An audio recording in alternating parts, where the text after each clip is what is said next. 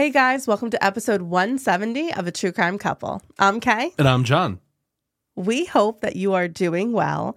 This whole intro got ruined because in our first initial take, I said that I wish that everybody, I can't even do it, had a happy and healthy new year and that every wish they have for the year comes true. Listen. Then John made fun of me the whole time. Okay. I was just trying to say that. It was a little corny. It was a little corny, but we do mean it. Yeah. But it was the way that you said it. It was just, I couldn't get behind it. We wish that all of your dreams come true. And we want to thank you for joining us on this podcast. And by the way, that this took us 12 times, just so you know. Okay. We finally calmed down. We're honored that you let us go on car rides with you and accompany you at work and on your walks. See, I was having this whole grateful moment with the audience and you've ripped it from me. I'm sorry. But we are very grateful for you all. That is true. We want to start off the new year good and with a crazy episode. The episode I have for you today is absolutely wild. I can't wait. That's why it's actually a day late, because this research has been insane, because essentially it becomes two cases. Really? Yes. Well, I'm really excited, actually. Well, with that being said, let's get into why you're here. John, are you ready to hear something crazy? Of course I am. In the early morning hours of December 15th, 1991, an 81-year-old rancher in Royce City, Texas, went out to start his day. He was getting older and his body wasn't as quick as it once was, but the man had never shied away from a day of work in his life. It was a cold morning, 20 degrees colder than it usually was in December around the city of Dallas, which is close to where Royce City was located. The first thing that the man did in the morning was walk the perimeter of his property to check on his cattle. And that morning, he was sure to bundle up extra. Around his property was a wide dirt road. The old county road was a relic that told the tale of a simple past, much like the man himself. A time before the town was not connected to major highways and byways or taken over by industry. And the people of Royce City took care of themselves and each other. But by then, in 1991, if you found yourself driving down that dirt road, it meant that you might have gotten lost somewhere. Everyone, that is, except for the old man, who traveled each morning to make sure everything was good with the cattle. As the man walked down the road, he saw in the distance a vehicle parked off to the side. He thought that this was odd because no one traveled this road by car. There was no reason to any longer. There were other, shorter, and more convenient ways to get around. And if anyone was really ever down the road, it was to make it into a makeshift lover's lane, but they wouldn't be there that early in the morning. He thought that maybe someone needed help with their vehicle or might need directions, so he approached the car. As he got closer, he noticed that no one was sitting in the driver's seat. Maybe somebody had abandoned the vehicle. When he got to the car, he peered inside, hoping to get an indication as to what was happening. When he peered inside, he found a woman lying face down across the back seat. She was wearing nothing below her waist. She had clearly been murdered. She was wearing nothing below her waist, and blood and brain matter an inch thick lay on the floor beside her. She had clearly been murdered. The man jumped back, terrified at what he saw. He ran back to his house and called 911 immediately, faster than he ever thought he'd ever run again. It seemed the people of Royce City weren't looking out for each other much anymore. Police say the suspect, 31-year-old Jeffrey Dahmer, has confessed to the killings of 11 people whose remains were found in his apartment. We are all evil in some form or another, are we not? Lock your doors, lock your windows. If you have the ability to provide additional security devices, then by all means do so. So I have to say, great intro, by the way. You are. It really painted a very nice picture. Thank you. First thing, right off the bat here, it's like Texas Chainsaw Massacre vibes. It's like, remember the movie? I don't know which one, because Well, there's the been like remake. a million. You're talking about the remake with Jessica Biel. Yes. Yes. Okay. Because I like that one. Mm-hmm. But that one's, it's pretty intense. You have that girl who, shoots herself, and then you got the brain matter everywhere in a car. And then it's like, it is Texas. So this is kind of weird. You're having some similarities here. It is definitely a really difficult crime scene to come upon. So that was probably the last thing that man expected to see. And it is a very brutal one. So shortly after the man placed the call, a deputy from the Hunt County Sheriff's Department arrived at the scene. He called in the homicide and requested detectives at the scene as well as a crime scene unit. He observed that the woman was young, that she had a shotgun wound to the top of her head. The blood that had pooled on the floorboards beneath her, as well as how cold she was to the touch, indicated that she had been there for a while. The deputy also noted that he didn't think the vehicle was the location of the murder. Like, she had been murdered elsewhere and then placed in the vehicle, because there was no damage from a shotgun blast evident inside the car. So not only was there no damage, but there was also no blood spatter, which of course would be expected from a shotgun wound. It did appear that she had been shot at a downward angle.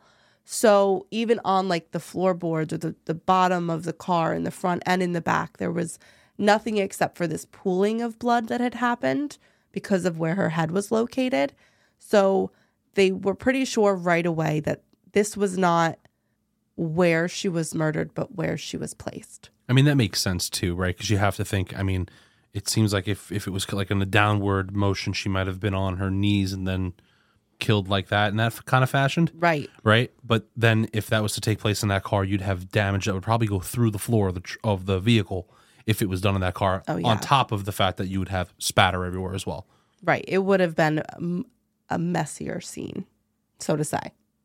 Once the detectives and crime scene analysts arrive, they notice some pretty odd things about the crime scene. First, the posing of her body and her clothing indicated that a sexual assault took place. Not only did she not have any clothes on below her waist, but her shirt and bra had also been pulled up, exposing her breasts. However, there was a detail that they had never seen before in a sexual assault case, or any case for that matter. The clothes that the victim was not wearing any longer, her socks, underwear, and jeans, had all been folded in a very neat pile. Jeans on the bottom, then her underwear, and then finally her socks had been rolled up and folded over in a neat ball that sit on top of the pile. So who would have taken the time to do this, and why? Yeah, that is a little odd. Like, why would you leave that there? Mm-hmm. Upon further inspection of the vehicle, the detectives found a lot of valuables in the trunk. So this had not been a robbery. One detective at the scene made the comment that they felt like the person that had done this was trying to mislead them with a lot of odd details. First, this was not the scene where the murder had taken place. There were no defensive wounds on the victim at all. Her body was posed, her clothes folded neatly, and it was not a robbery. And the way that this was all set up, like you could go in one direction, but then there was one detail that was off. Then you could go in another direction, and then there was a detail that was off. And that's what they thought the killer was trying to do, was to present to them a case of organized chaos so they would not be able to develop a theory as to who did it. The best clue the detectives had was the car. It had belonged to someone, right? And that's how they were going to figure out who this person was, because the woman had their purse missing. But they were theorizing this had nothing to do with the robbery. It was more they didn't want the identity being figured out right away. So they searched the registry of the vehicle, and it came back as belonging to a woman named Sandy Harper Dial. Immediately, the investigators were able to find out where she lived, and they called law enforcement in the area. Those officers went to the Dial home and informed them that Sandy's vehicle had been found. And that was when they learned that Sandy had been reported missing. She'd been gone for 36 hours, and they didn't know where she was. The detectives then sadly informed the elderly couple that a body had been found in Sandy's car. Shirley and Herbert Harper were devastated. Shirley called her younger daughter, Janet, who was 6 years younger than Sandy. 28-year-old Janet Holly had not really slept the night before. Her sister was missing, and they had no idea where she could be. And when her phone rang, she hoped that Sandy had been found. But her mother gave her the news that most likely Sandy had been murdered. Shirley and Herbert were in bad shape about the murder of their 34-year-old daughter. When Janet got into town with her husband, it was the younger couple that went to identify the body. Janet wanted to spare her parents from that. But when it came time to look at the photographs the medical examiner had taken when performing the autopsy, Janet hadn't been able to see her sister that way. And it was her husband, who had a background as a paramedic, who verified that the woman that had been found in the vehicle was indeed Sandy Harper Dial. This was a major violent crime that potentially spanned the distance of several towns. So the Hunt County Sheriff's Department made a call to the Texas Rangers, who immediately assigned an investigator to the case, John Anderson. Anderson was a Texas man through and through. Exactly what you would picture when you thought about a Texas Ranger, Janet Holly would later recall. Anderson called Sandy's family in hopes to learn as much as he could about her as fast as possible. Janet took his phone call, and she told him everything that he wanted to know. She said that there would have been no reason for her sister to be in Royce City, that she lived in Garland, Texas, which is about 20 miles away. She said that her sister had 2 daughters, ages 9 and 12. She had married Lynn Dial, a maintenance worker, when she was 18 years old, but that Lynn had been abusive to her sister, and that she had, within the year, gotten divorced from him. Once the divorce was finalized, Lynn was ordered to pay Sandy child support of their 2 girls, of which she was awarded custody of, and he got visitation. Now, this is a little bit of a complicated situation because the Harper family and the Dial family, they had grown up together. They were all very much friends. So when this couple gets divorced, it's pretty easy to stay amicable between the two, like the grandparents on both sides, the aunts and uncles on both sides. But then when this issue of the payments for child support come into play, that's when things are going to get really complicated. And because, Sandy had this major life change after her divorce, and that further complicates her relationship with her ex-husband, Lynn. Sandy had moved into an apartment with the girls in Garland, close to her parents. And Janet was so happy for her sister because after years of what she believed to be mistreatment, she was finally finding her happiness. Towards the end of her marriage, and then after she left Lynn, Janet said that Sandy found her confidence again, that she had recently lost 150 pounds, and she began dating a man named Leon Andrews, and the couple were engaged to be married. In fact, they planned on getting married on the following Valentine's Day. So basically to the day that she disappears, they were supposed to get married in 2 months. That's really sad, isn't it? Like, you have all these wonderful things happening for you, and then all of a sudden, that's gone. Now that these kids don't have a mom, it's like, it's so devastating when something like this happens and it just sends rippling effects all over the place. Right. The loss is so monumentous. Yeah. And then you have to know that these kids are going to be affected in every possible way, not having their mom. Oh, you have no idea. Like, that's the understatement of this case. Wait until we get into what happens to the family. Oh, it's devastating. But that didn't mean that things were all sunshine and rainbows for Sandy and Leon. They were happy, they were in love, but their exes most certainly were not happy. Lynn was furious about how much child support he was ordered to pay. And he was very vocal about that. But it was Leon's ex, Loretta, that had been the most angry. As Janet spoke to Ranger Anderson, Leon's sobs and wails of pain at losing the future that he thought he was going to have with Sandy were audible in the background. Janet would later say that she felt bad for Leon, and she really much liked Leon and appreciated this new life that he was offering her sister, but she also wanted the murder of her sister to be solved. So she had no problem being very blunt and transparent. Yeah, transparent with Ranger Anderson because she wanted him to know everything. And not that that's at the detriment of Leon, but most certainly his ex-wife. So Janet said that Loretta had threatened Sandy before. I mean, that's big, and you should know that, right? Yes. And what this reveals is a somewhat complicated relationship. It does appear that Leon had been going through a divorce when he met Sandy, or a separation from Loretta, and Leon was kind of questioning whether or not he wanted to try to make his marriage work with Loretta or attempt a new relationship with Sandy. So there were many instances, there was a good chunk of time where Leon was kind of going back and forth between the two women. And of course, when that happens, that pits the women against each other. Which I find so bizarre, right? Because in a case like that, I mean, just speaking the truth here, you would think that we'd put the blame more on the dude here because, of course, now this Loretta lady is now mad at Sandy.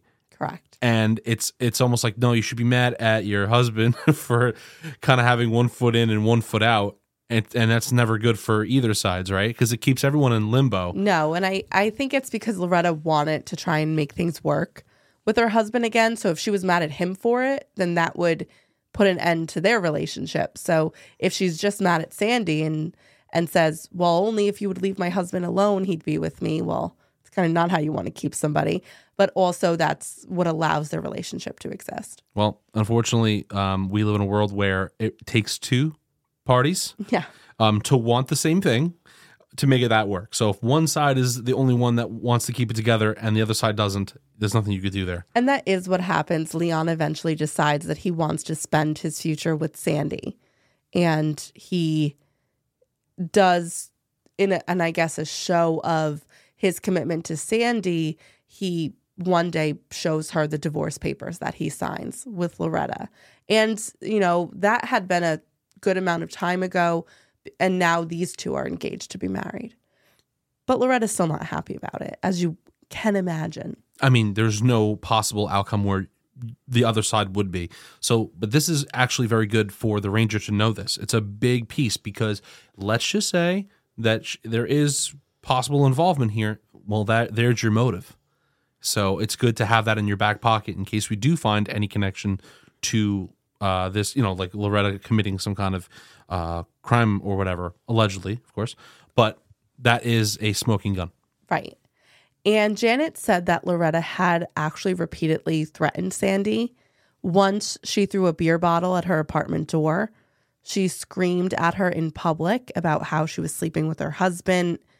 And it was troubling and upsetting to Sandy, who was shooken up about those incidents.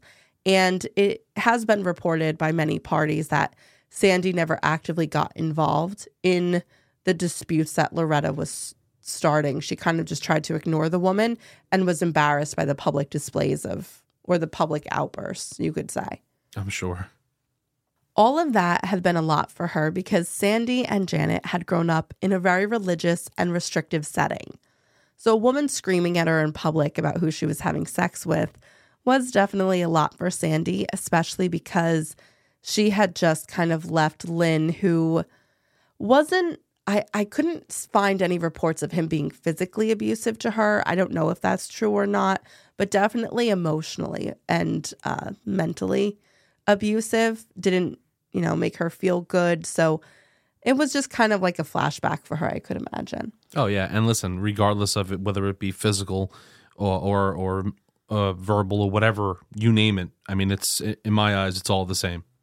So It was hard for her to get that divorce.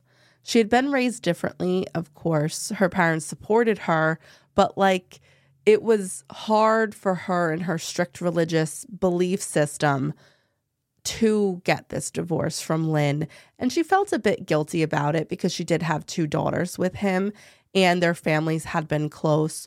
And Loretta screaming at her in public made things even harder. And it had been hard for her to accept that she was allowed to be happy with Leon. And that was just, Janet, that stuck with her because she said her sister was such a good person and she couldn't think of anyone who wanted to hurt her except for Loretta, and because of this situation. And it was very complicated.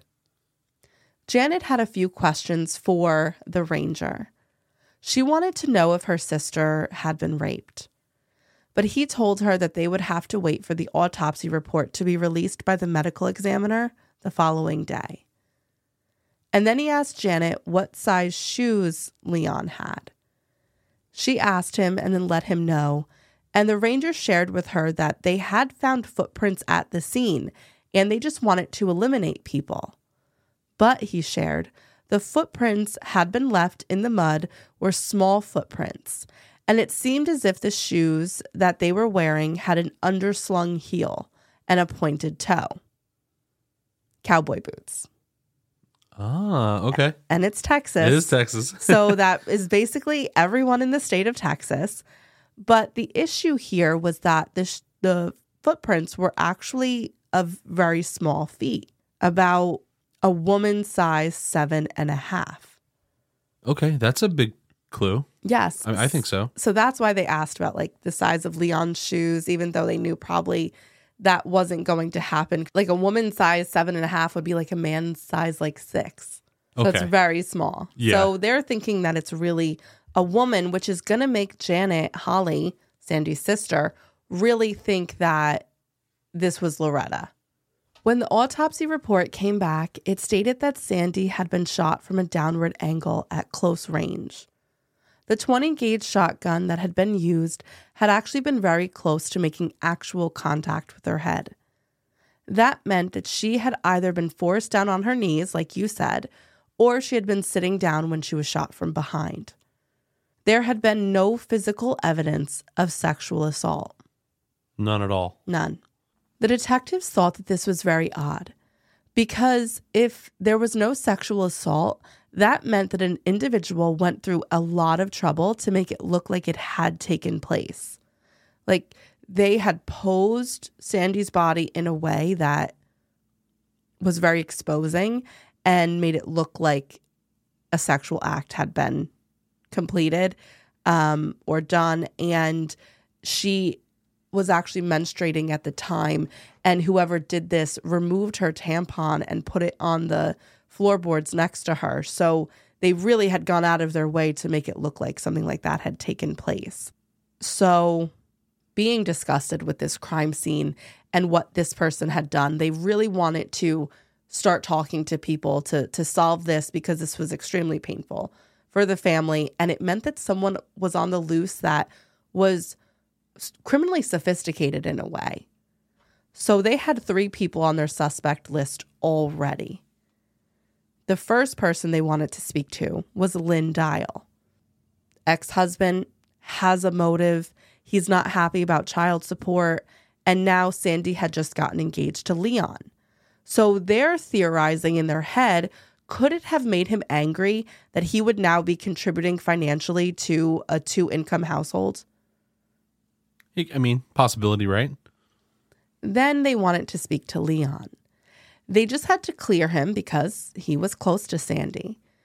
And finally, the suspect that intrigued them the most was the final one, Loretta, Leon's ex-wife. She never liked Sandy, didn't like that she was in a relationship with Leon, and maybe Leon asking Sandy to marry her was what brought her over the edge, the agitating factor. All of the clues they had pointed to a woman, the smaller boot prints, the clothes being folded, the fact that Sandy was posed in a way as if she was sexually assaulted but hadn't been. So she hated Sandy, and they thought, this is our best option, but let's get kind of the story and let's eliminate Lynn and Leon before we talk to Loretta. Right. And I think that's a really good process to go through at this point, because you do want to rule out your top 3 or top 4 suspects here, because these are people that are close to the family or have been involved as a, what's the word I'm looking for? Like a combined family here. We're talking about exes, so it's possible. Blended. And blended families, yes. And I think also, you do have Loretta, who has been vocal and has thrown beer bottles. The only thing, though, is, there's a big difference between beer bottles and murder. And staging it like that. But the person who did this seemed angry. Very. So, first, the detectives brought in Leon, who, since the discovery of Sandy's body, had not left the side of Sandy's grieving family. Leon told the detectives that he was completely in love with Sandy. He said that they were always together, and when they couldn't be, they would talk on the phone as much as they could. He even used his breaks at work to call her. In fact, that had been part of his alibi. He said that he was at work on Friday, December 13th, and while on break, he tried to call Sandy at 6 p.m. He called just as Lynn was picking up the girls for the weekend, because it was a Friday. Friday the 13th, I add. And Sandy told him that she would be headed over to a friend's house because her friend was fighting with her boyfriend and needed someone to talk to. She gave the number of the friend's house she would be going to, a woman named Ellen. And if he wanted to call her on his next break, which was around 9 p.m., that he should call her at that house. So Leon said he didn't know Ellen, the friend that she was going to see, but when he called the number that Sandy had given him, a woman answered the phone. She identified herself, but said that Sandy had not come over that night, that she had never showed up. So if he would have learned, and his alibi would later be verified by several people that were with him. So they were with him during his whole work shift, and they had seen him place both phone calls. Okay. So there's no way that he did it then. No. But before they let him go, they wanted to talk to him about Loretta, because who would know her better, right? Leon said that Loretta could be fiery, and that there had been occasions when she had gotten in Sandy's face.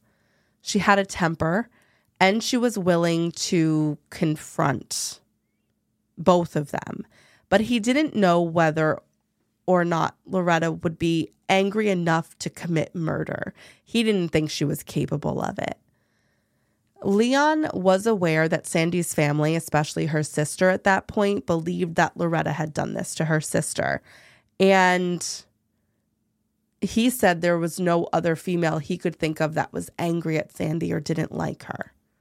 Okay. I mean, that's good to know. It's another way to rule it out. I just have a question. When we were talking about the footprints found, you said that there was cowboy boots and the heels, or was just... No, the cowboy boots with the heel, like that is the underslung heel is a cowboy boot. So that is the cowboy boot. Yes. But it would be a boot that would be a woman's boot. A woman's size 7.5, which would equate to like a man's size 6.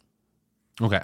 The whole crime scene actually is a red flag, because I think that we've already touched on a lot of it. Like that, it seems like it's been planned very well, but there's so much more to that. You would have, whoever has done this needs to have the means to do it, right? What I mean by that is it's not easy to, not everyone has a shotgun. I mean, I know it's Texas, but still, it has to be a registered weapon, most likely, right? You have the whole fact that they would need to know about this area that is outside of town. You wouldn't just go there. So does this person have some kind of connection to go out there, Like knows the area. Right. Maybe they deal with cattle. Maybe they deal with horses. I mean, there has to be a reason you'd go out that far if she lives in Garland, Texas. Well, I think that it definitely means that it's someone who's a resident of the area that would know that that place is remote. Well, that's what I'm saying. Like, you would need to know, that's a great place to drop off. The folding of clothes, like you've mentioned, does show that that's probably a woman that folded the clothes, but it also shows remorse, in my opinion. Okay. I think that shows, like, after everything is said and done, they feel remorseful about what they did, and that's why they folded the clothes and left it that way. Okay.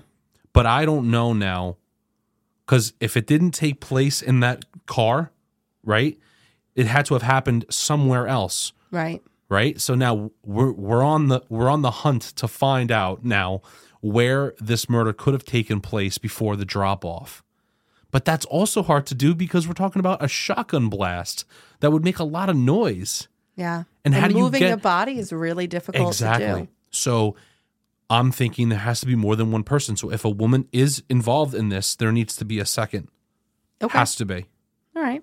That's just my little... I like it. That's your input. Yeah. And we'll bank it for later. We're banking it for later. The detectives also knew that Lynn had picked up the children from Sandy's house earlier in the day on Friday, the day she went missing, as it had been his weekend to spend with the girls. So it seemed that whatever alibi he was going to give would most likely be verified. And like I said, they really liked Loretta for this.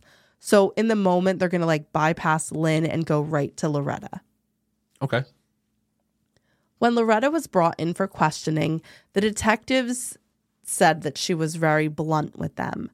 She made it clear that she had not been happy when she found out that Sandy was dating her estranged husband, wasn't her ex-husband at the time, and that she had had a lot of confrontations with Sandy, especially as Leon was kind of going back and forth between the two women. But at that moment, at the time that Leon and Sandy got engaged, Loretta was already dating somebody else, and she said she had kind of moved on from the situation. She admitted that in the past year that Sandy and Leon had been dating, she had gone to Sandy's house and demanded to speak with her about the relationship she was having with Leon. She also admitted to having a few choice words for her and with her, which she later admitted were threats. However, she denied the fact that she killed Sandy or that she had any involvement in the crimes surrounding Sandy Dial. So she's like, I didn't do it. I didn't plan on anyone doing it. Didn't pay anyone to do it. I was done with the situation. Loretta was asked for her alibi, and she quickly provided one. She said she had been at a wedding rehearsal on Friday, December 13th, and then at the actual wedding the following day. She said that they had on Friday the ceremony rehearsal, and then everyone went to dinner, the entire wedding party, and that they had been out late, and then the next day was the wedding. Okay. And this was somewhere that wasn't necessarily close to where they were.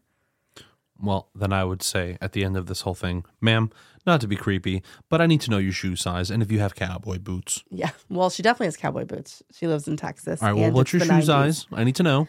Well, they do ask her. Okay, good. But all her alibi is verified. So it doesn't matter if her shoe size is close to that of the cowboy boots in the mud found outside of Sandy's car because she wasn't there. So there's just no possibility, No. distance-wise? Her alibi was verified by all of those present, and the location was a significant distance away, so she wouldn't have been able to do it. The detectives were really shocked by this because they really were banking on it being Loretta. She was not 100% cleared because even though she may not have physically been there, she could have been involved in some part of the planning. So they put her on the back burner and go on with the investigation. And the next person on their list was Lynn Dial. Through their discussions with Sandy's family, the detectives found something else out that made Lynn look like he could be their guy. In addition to the fact that he was accused of being somewhat abusive to Sandy while they were married, I want to use the word abuse carefully because it's alleged and we don't know necessarily the context, but that is the claim that is being made by Sandy's family. In addition to that fact, he stood a lot to gain from the death of his ex-wife. He would get custody of the children, of course, something he wanted. He would also no longer have to pay child support, and he would get a life insurance payout. According to Sandy's mother, Lynn was the beneficiary of her daughter's life insurance policy that she had through her job at Excel Logistics. In reading the policy, they also found out that because Sandy had been murdered, the payout that was supposed to be $30,000 in life insurance was doubled. Really? Yes. In the case of murder, he would be paid $60,000, which is the equivalent to $140,000 in today's buying power. Well, unfortunately, people have done it for less. But I'm sorry, where did she work again, Sandy? Excel Logistics. Okay. She was just a data input, like secretary, data input. Now, was there any kind of reason to suggest maybe it would be somebody at work? Did they ever check that out? They did, but no, there's no reason for it to be anyone at work. Okay. So this is getting intense because Sandy's mother said not only was this policy in place, but Sandy had told her mother that she set up a meeting at work for Monday, December 16th to change the beneficiary from her husband to her children. She was murdered the Friday before she could change it to her kids. Now, I wonder what the reasoning for that was. Because she had recently had to get car insurance. And when she was talking to the insurance salesman, he kind of educated her on a lot of things and made her think about the insurance policy. And she was like, oh, that's right. Lynn is still my beneficiary, so I should change it. Oh, wait. I apologize. That is right, because that's her ex. So why would her ex be? Okay, I get it. Got it. Yeah. I see why she wanted to leave it to her children. Makes perfect sense. But I forgot about that detail. In the event that she were to pass away, he would be the person who would be temporarily holding the money for them. It's like a second party beneficiary. Okay. So all of this is verified. Sandy had renewed her car insurance in November, and the salesman convinced her. He was like, he was an insurance salesman, and he convinced her as a single mother, it'd be good for you to have a life insurance policy for your children in case something happens to you because they rely on you. So Sandy took out a policy with Farmers Insurance Group for $75,000. And it was on that day that she also made the appointment at work to change the beneficiary on Monday, December 16th. She was murdered on the 13th. So, right. The timing is weird that she was murdered before she could make changes to her will her insurance her life policy. Insurance at work. Right. So that's a little bizarre. She mentioned this to her mother and told her that and the reason why she had this conversation with her mother is she said, listen, I made you the contingent beneficiaries. So in the case of my death, even if Lynn becomes their guardian, I mean, obviously he would because he's the parent that's alive, you and dad will be the contingent beneficiaries. So you'll hold the money until the girls are of age. So Lynn doesn't have control of it. That makes sense. So Sandy was going to do the same thing with the other life insurance policy. And, she said, hold the money until the girls need it in case I die. And I don't think she thought that was only going to be weeks later. Yeah. So, of course, knowing all of this information, the Rangers want to have a conversation with Lynn Dial even more. Dial stated that on the night of December 13th, he picked up his daughters from Sandy's house, as it was his designated weekend with them. He said that he went over to a family member's house and was with them or someone else at all times during the weekend. So he had a pretty solid alibi too. All of those that he claimed to be with, including his and Sandy's children, confirmed that Lynn had been there the whole time. So you have these three suspects that could potentially all be viable, especially you think at first Loretta. She didn't do it because her alibi is verified.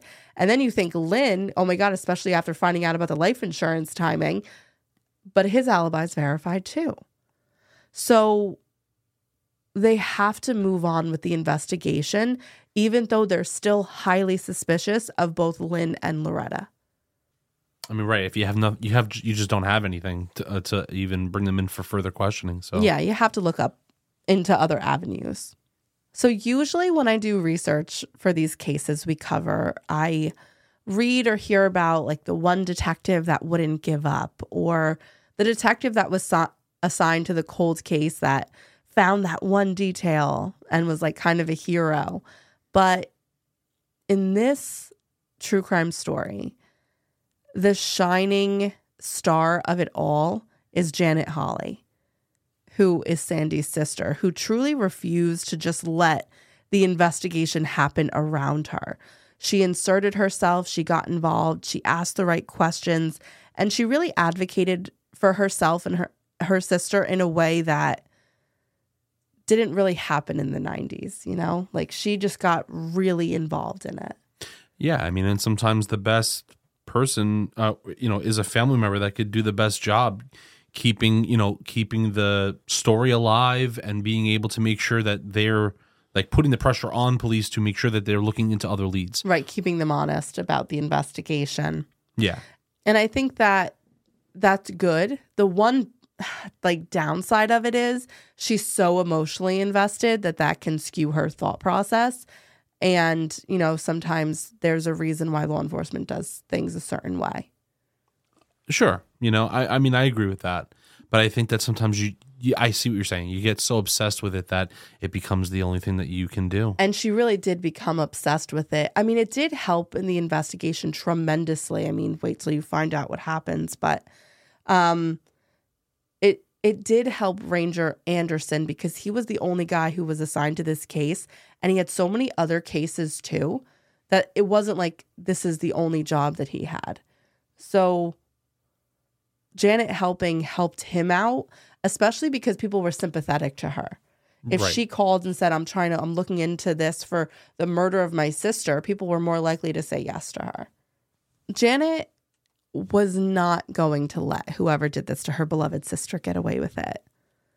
Prior to her sister's murder, 28-year-old Janet's time had been consumed by her children, a 10-year-old girl and a 2-year-old son.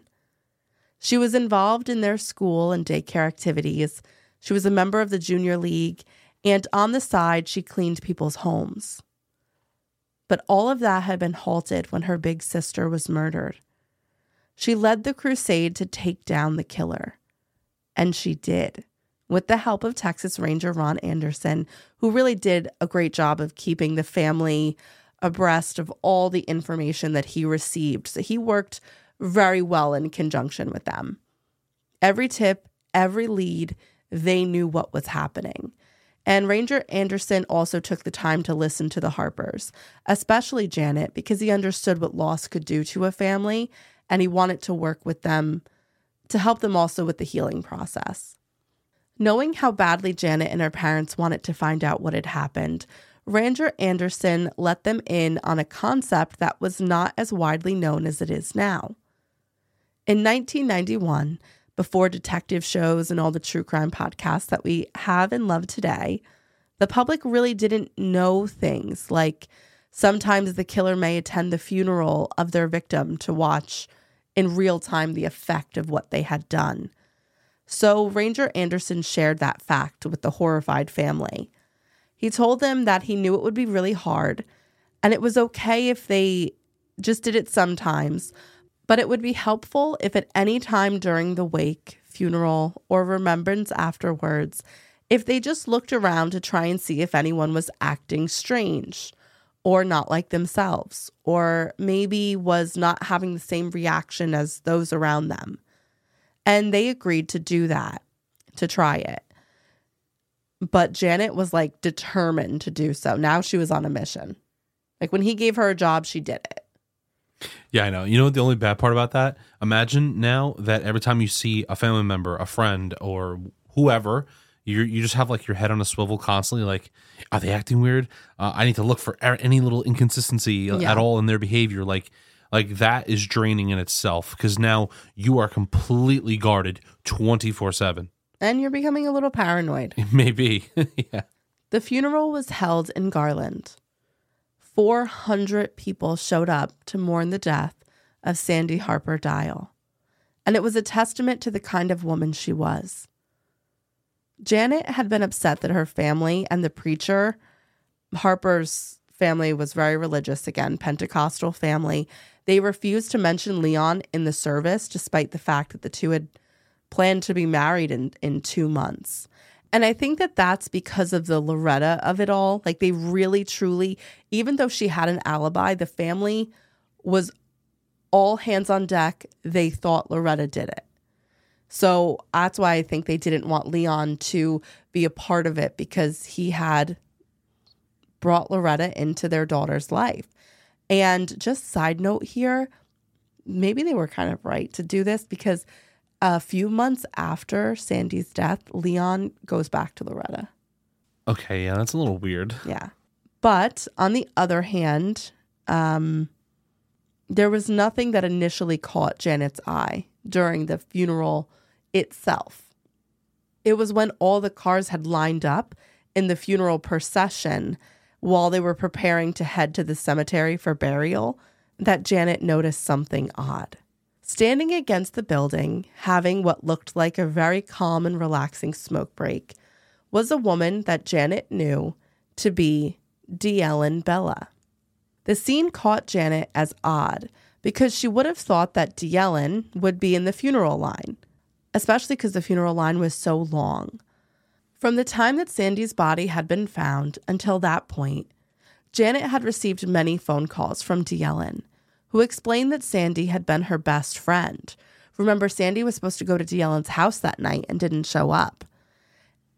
Sandy and D'Ellen had worked together since the early 80s, and she had just been broken up about what had happened and how badly she felt for Sandy's family and her 2 daughters.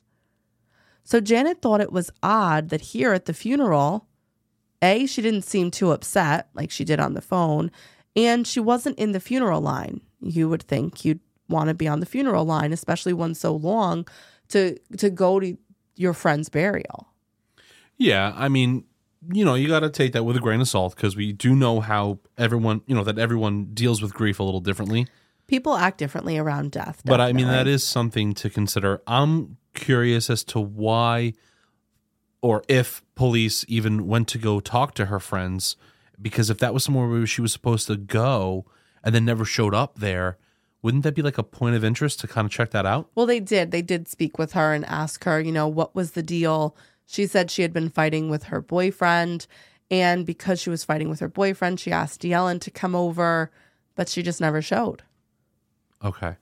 Seeing D'Ellen like that, so nonchalantly standing up against the wall at her sister's funeral, jogged Janet's memory about something. The day that Sandy's body had been found had been one of the most devastating days of her life. It was a blur. She'd been in a fog. Everything felt surreal. So she had put the phone call out of her mind. But it was coming back to her now. D'Ellen had called her on December 15th, just mere hours after Sandy's body had been discovered, and the family had started to call people to let them know what had happened to her. D'Ellen offered her condolences and said something odd. She said, "I'm sorry to do this, and I hate to bring it up, and it was so long ago, but Sandy took out a life insurance policy and made me the beneficiary. It's not a lot, just like $10,000. And Janet had been confused by this, so she asked D'Ellen why her sister would do something like that. D'Ellen told Sandy that she wanted to do that because in case she died, she wanted her daughters to have money to go to school, to go on to college. And she didn't think that her family would see to it that her daughters got a secondary education. Now, at the time, Janet recalled being hurt by that. Was that how her sister felt? But then she was also confused because her father very much had encouraged Sandy to go to college. So she didn't think it was true, but it was just a really hard day. So she kind of just said, "I gotta go," and left. She remembered that she told D'Ellen that she couldn't handle it and they would talk about it later, and they never really did. But now that she was seeing D'Ellen like that at the funeral, she was like, wait, that was a weird phone call. That hours after my sister's body is found, that she's been brutally murdered, you're calling me about a $10,000 life insurance policy. Yeah, and claiming that the family didn't have her kid's best interest in mind. Yeah. I find that a little bizarre. Weird. In the phone call, D'Ellen had said other things that had just not sat right with Janet. Like it was probably just some guy that picked her up and something went wrong. And I quote D'Ellen. She said, Sandy could be a real ass about men. So like thinking like, oh, she went off with some guy and some guy did this to her. That's what she said to her sister. What? Oh, that's ballsy. Yeah. So after the funeral, Janet decided to go through her sister's finances and determine like what's happening here. But she has to make that request from the bank, so it does take time. Now, D'Ellen Bella is an interesting character. And Janet Holley knew that Sandy was fascinated by the woman and looked up to her. Sandy had grown up in a strict and religious home. And Sandy, according to her sister Janet, had always been the good girl. So when she met D'Ellen, while the two were working at a paper company together, she was enamored with this woman whose life was so completely different and deviated from her own. Sandy confided to her sister that her friend D'Ellen, who dressed glamorously and wore a lot of makeup and jewelry, was married but had a sugar daddy on the side that gave her a lot of money and diamonds. Janet also knew that her sister's friendship with D'Ellen was complicated because after D'Ellen divorced her husband and was allegedly still seeing this sugar daddy, D'Ellen started a relationship with Don Dial, the brother of Lynn Dial. And once Sandy and Lynn got divorced, Don told D'Ellen that he didn't want her having a friendship with Sandy because of what she did or was doing to his brother. And I say that with quotes. Okay. So I know it's a little bit of a confusing situation. So Sandy and D'Ellen, Sandy was married to Lynn Dial. D'Ellen is dating Don Dial. Sandy and Lynn get divorced. Then Don says, stop being friends with Sandy because she's putting my brother through the ringer, saying he was abusive, saying, now he has to pay child support, Right. The whole thing, the drama of it all, and avoiding how he probably really treated Sandy. See, now this puts things a little bit into perspective for me because I think that like somebody goes from being a trusted friend, right, to now being forced to, I guess, in a way, alienate her because of the end of the relationship. So now I feel like this person went from being the friend to now someone that could be taken advantage of, right? Because now there's no, I don't know how to put it the right way, but I guess now because there's no goodness there, it's all just kind of like emotionless. It's easy to do harm or to take advantage of someone because they've kept her at a distance, right? You know what I mean?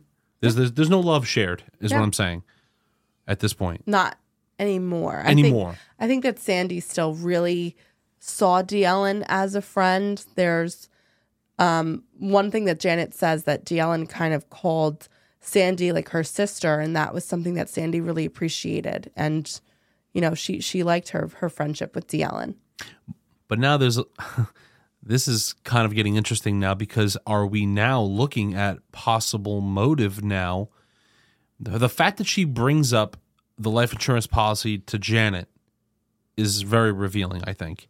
Because how do we know now that the life insurance policy is even legit? Well, she's going to look into it. Yeah, that's something to consider. Well, in fact, Sandy had told her daughters that she was headed over to D'Ellen's house the night she was murdered. She told the girls to keep it a secret because she wasn't supposed to be friends with D'Ellen because Don would get upset. Their Uncle Don. Okay. But according to D'Ellen, Sandy had never made it to her house. And this was all odd. So Janet and her parents asked Ranger Anderson to come over. And when he did, he arrived with the Hunt County Sheriff's detective, who also was assisting when he could with the case. There, the family told them about Dee Ellen and the weird phone call, her behavior at the funeral, and the fact that she was in a relationship with Don Dial. However, the family still deviated, though. They said even though there's all these weird things happening with Dee Ellen, we really think it was Loretta, and we think you should still be looking at her. And another reason why they wanted Ranger Anderson to come there is because even though for weeks Leon sat at their kitchen table sobbing about losing Sandy, he just went back to Loretta. So they're like, could the two of them have done it? So the family was saying, we want you to look into both Loretta again and Dee Ellen. The investigators did tell them that they had spoken to Dee Ellen and Don because of what Sandy's daughters had told them about her plans to go there that night. And the life insurance thing was interesting, so they wanted to look into that as well. Janet overheard the detectives ask her father before they left if he had ever sent Don Dial to the scene of discovery to look for his daughter's missing purse. He said he had not. And that was an odd question, Janet thought. And it got her to thinking more about her sister's relationship with Dee Ellen and kind of deviating from this Loretta thought process. So she took a look at her sister's finances again, as she had intended to. Janet knew that money for her sister Sandy was tight. According to an interview that Janet would later give to D Magazine, which D Magazine covered this story extensively. So they were a huge resource in doing the investigation into this murder. And Janet said that every cent of Sandy's spending was intentional. For example, there had been times where she would ask her sister to hang out and Sandy would say she couldn't because she didn't have the gas money to go. Because of this, she knew that looking through Sandy's checkbook would reveal what she wanted to find, that third-party policy that Dee Ellen had spoken to her about. Sandy did not have to pay anything for the policy that she had through work. And in her checkbook, Janet found a $14.78 check written out for the recent farmer's policy that she had taken out for $75,000. So that Janet knew about. But then she found a check that had been written out for $18. That must be the policy to MetLife Insurance. And that must be the policy that Dee Ellen was talking about, the one where she was the beneficiary. But what Janet thought was odd was the fact that Dee Ellen had told her that the policy was only for about $10,000. So if the policy was only for $10,000, why was the monthly payment higher than that of the $75,000 payout? It's because she's lying. And you would think Dee Ellen would have been better at choosing a good policy because she was an insurance agent. Are you kidding me right now? So because this was all suspicious to her, Janet made a phone call to the local Metropolitan Life Insurance Company's local office. She informed them that her sister had passed away and that she believed that she had a policy with them. She told them Sandy's name and that she believed that the name of the beneficiary on the policy was a woman named Dee Ellen Bella. The clerk excused herself to go look for the file, and a short while later she came back to let Janet know that yes, Sandy did have a policy with them and Dee Ellen was the beneficiary. But the policy wasn't for $10,000. It was for $100,000. Are you kidding me? I'm telling you, she has finagled this and cooked this in some way, especially now that we know that she's an insurance salesman. Mm-hmm. Okay, I just see you smiling right now. This is wild. What is going on here? Well, Janet was just as stunned as you are that Dee Ellen had lied to her. Knowing that Dee Ellen was so actively involved, because every time Janet would call someone who knew Sandy, the person would say like, oh yeah, I spoke to Dee Ellen the other day. So she's calling everybody. She's very involved in what's happening here. And she had openly lied to her and asked about the insurance policy that day. So Janet was like, I have to stop talking to this woman because I think she's involved in my sister's murder. Imagine that.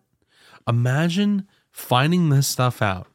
No. And feeling like now this woman that was supposed to be your sister's friend might be involved in her murder, and you've spoken to her multiple times. It's wild. What a betrayal. If this is what's going on here. So Janet, of course, is going to be responsible with this information. And she called Ranger Anderson right away with the news that she learned about the policy. She explained to him that it didn't make sense that her sister would have taken out a $75,000 policy and left it to her parents to entrust them to do the right thing for the girls, but then didn't trust them and took out another policy for $100,000. Yeah, that's with so Ellen. It's so fishy. It doesn't make sense. It doesn't.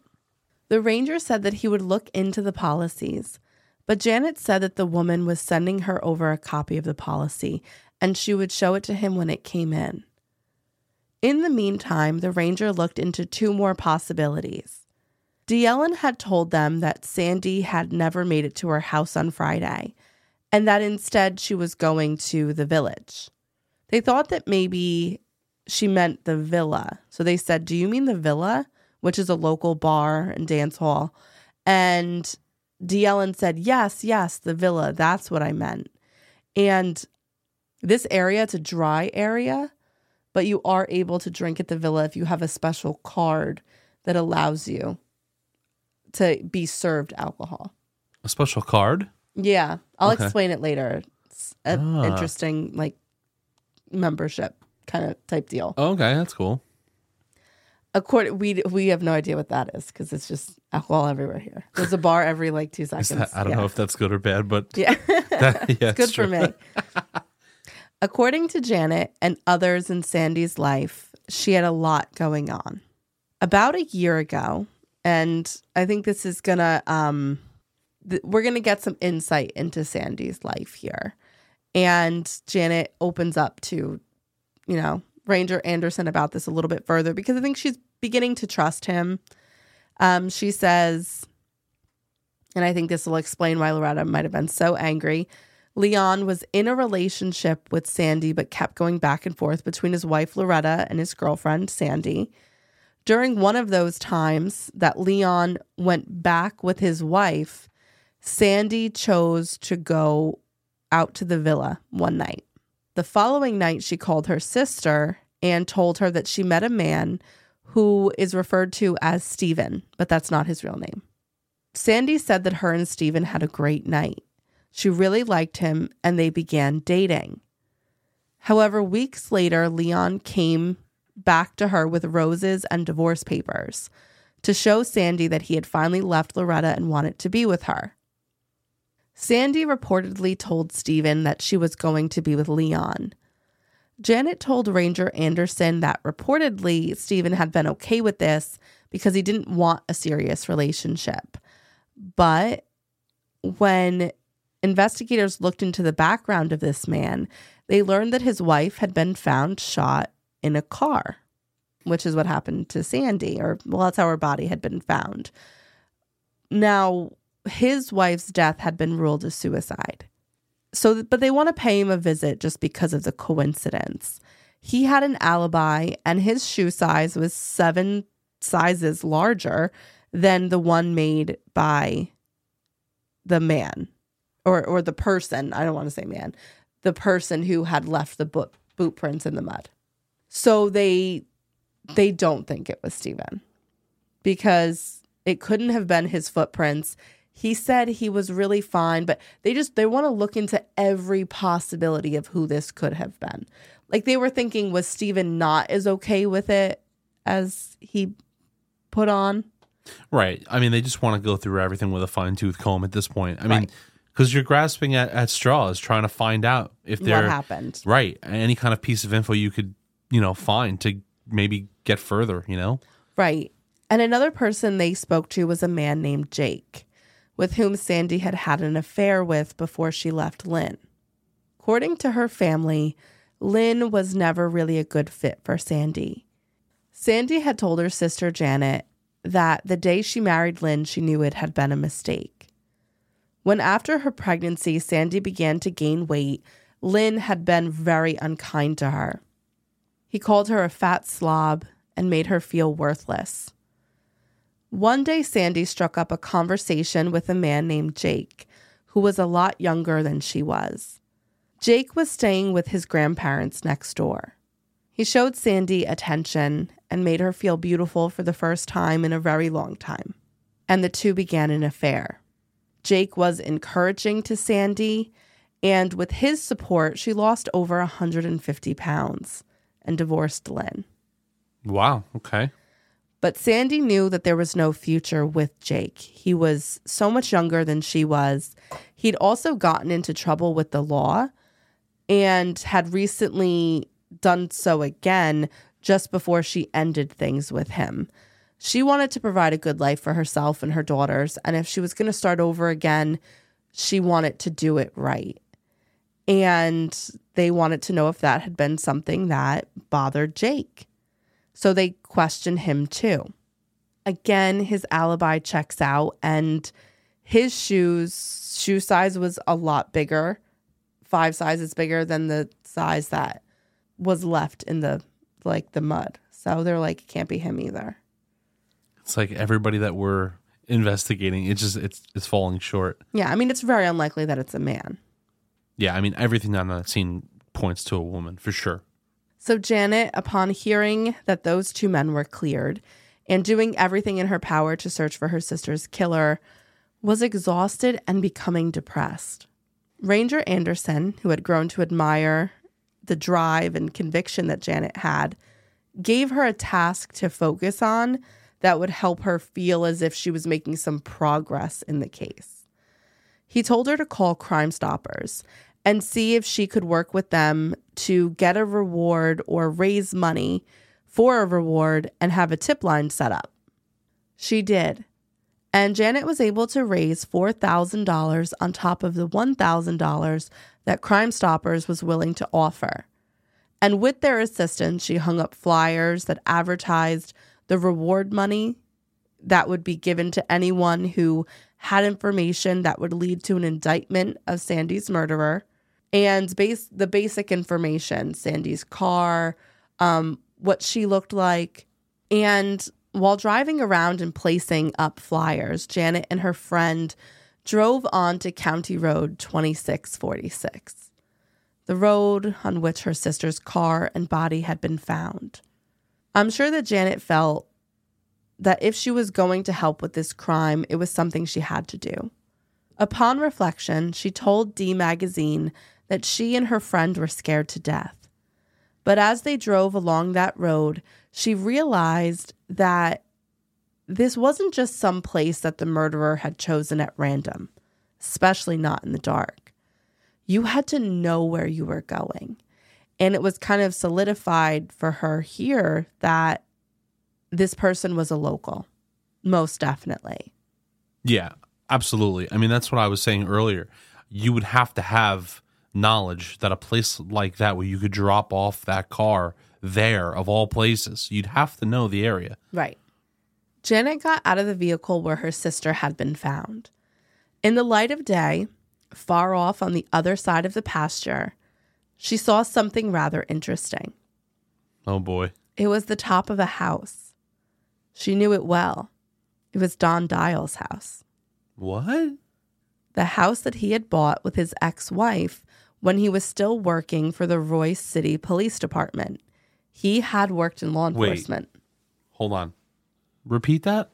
Don Dial's house is on the other side of the pasture. And okay. Dee Ellen's boyfriend and her ex-brother-in-law. And he was an ex-cop. Yes. So interesting. He'd worked for the county and he'd worked for Royce City Police Department. His career ended in law enforcement when he I don't want to say pulled over. He stopped an intoxicated pedestrian. While he was dealing with that person, he was called to another scene because a fight broke out. So we asked the man if he needed assistance. The man said he didn't. Don Dial left the scene, and after he left the scene, that man walked into traffic and was killed. Because of that, he left law enforcement. He was fired. Okay. So, for the first time since she heard her sister was murdered, Janet was thinking that maybe it had not been Loretta that had killed Sandy after all. Because this is the thing. The Harpers knew the Dials. They'd grown up together. So Janet had a pretty good understanding of who Don Dial was. And she described him as being someone who was very cocky. He loved things. He loved his boat, his jet skis, his big truck. It seemed to Janet that her sister had been killed for money. She didn't know how, but she knew it involved money. And based on Ellen having been the beneficiary of this bizarre policy and her being the girlfriend of Don Dial, was this something that happened? Okay. How would they know about the road? Listen, you're telling me right now, okay, that you've explained the murder scene. Well, where we found the body. You're explaining where it is. You've explained that now this guy has a house over there. The thing with the life insurance policy. All these things are starting to come together. If we're dealing with Don being responsible in any way, now we have two people. Yeah. Because you have the motive with money. You have the means to stage a body. You have the means of committing the murder somewhere else that's not the car. And you have someone that knows the area. Mm-hmm. And with a background in law enforcement, this gets a little bit crazier. Yeah. It gets more crazy. Oh, my God. Okay. Then, to kind of seal the deal in Janet's thinking that Don and Ellen had been involved, Janet learned from a friend that had put up the flyers for the reward money in Ellen's neighborhood of Rolette. I don't know how they pronounce it in Texas, and I don't want to mispronounce towns, but that's the neighborhood that Ellen lived in. And the friend put the flyers up there and then called Janet the next day and said, someone took down all the flyers. Get out of here. No.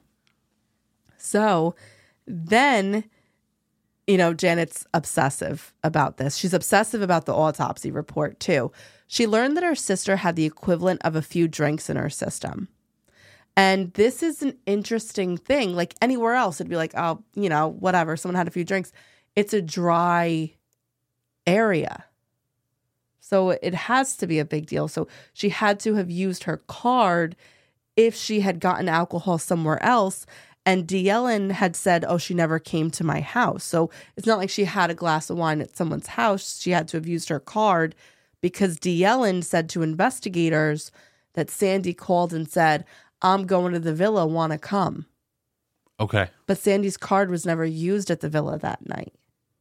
Unless someone used their card. Potentially. And Janet knew that Garland and Mesquite, the two places her sister would have gone to drink, were dry areas. So that's how she found out when she went to the villa and said, hey, did my sister use her card on December 13th? They go, no, but someone used her card on December 18th, 5 days after she was murdered. Yeah. What is happening here? So someone used her Unicard. And that's why they couldn't find the purse or the wallet, because someone took it and used the card. Yes. What is going on here? So then she calls Ranger Anderson. She's like, the killer or whoever has her purse used this card. Let's find out who did it. But this is the day before cameras, so there was no cameras. Oh, you gotta be kidding me. The bartender didn't remember who it was. Isn't that wild? It's not like it's an electric card or anything, right? No, it's just like a showing. Well, in 91, it was just a showing. I'm sure now, like it would have been like a card where you could like scan it and it has a receipt of use, and it shows what was purchased or who it was. Like not obviously that's probably how it is now, maybe, but not back then. Wow, that actually is wild. But why would somebody do that unless they're trying to throw eerie. somebody off? It's eerie and ballsy. It is. It's kind of cocky, kind of like Mr. Don. Well, Janet is frustrated that she felt like that was a huge lead and it led nowhere. And I guess, like, welcome to the world of law enforcement, because we hear about that all the time. Right. You know, you think these leads come up and they're going to be so helpful, and then they turn out to be nothing. So she says to Ranger Anderson, and this is 10 months since the passing of her sister, take me to the scene of discovery and walk me through what was found there. And he agrees to do that with her.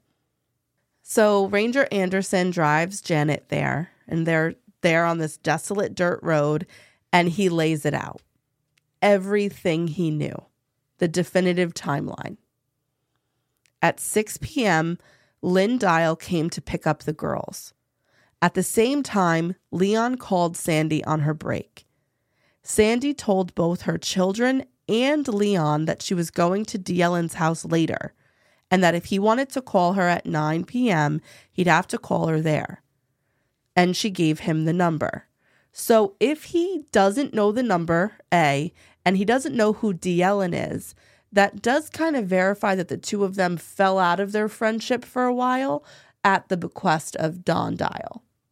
At 6:30, Sandy called a friend, a woman named Kathy, and asked her if she wanted to go shopping with her.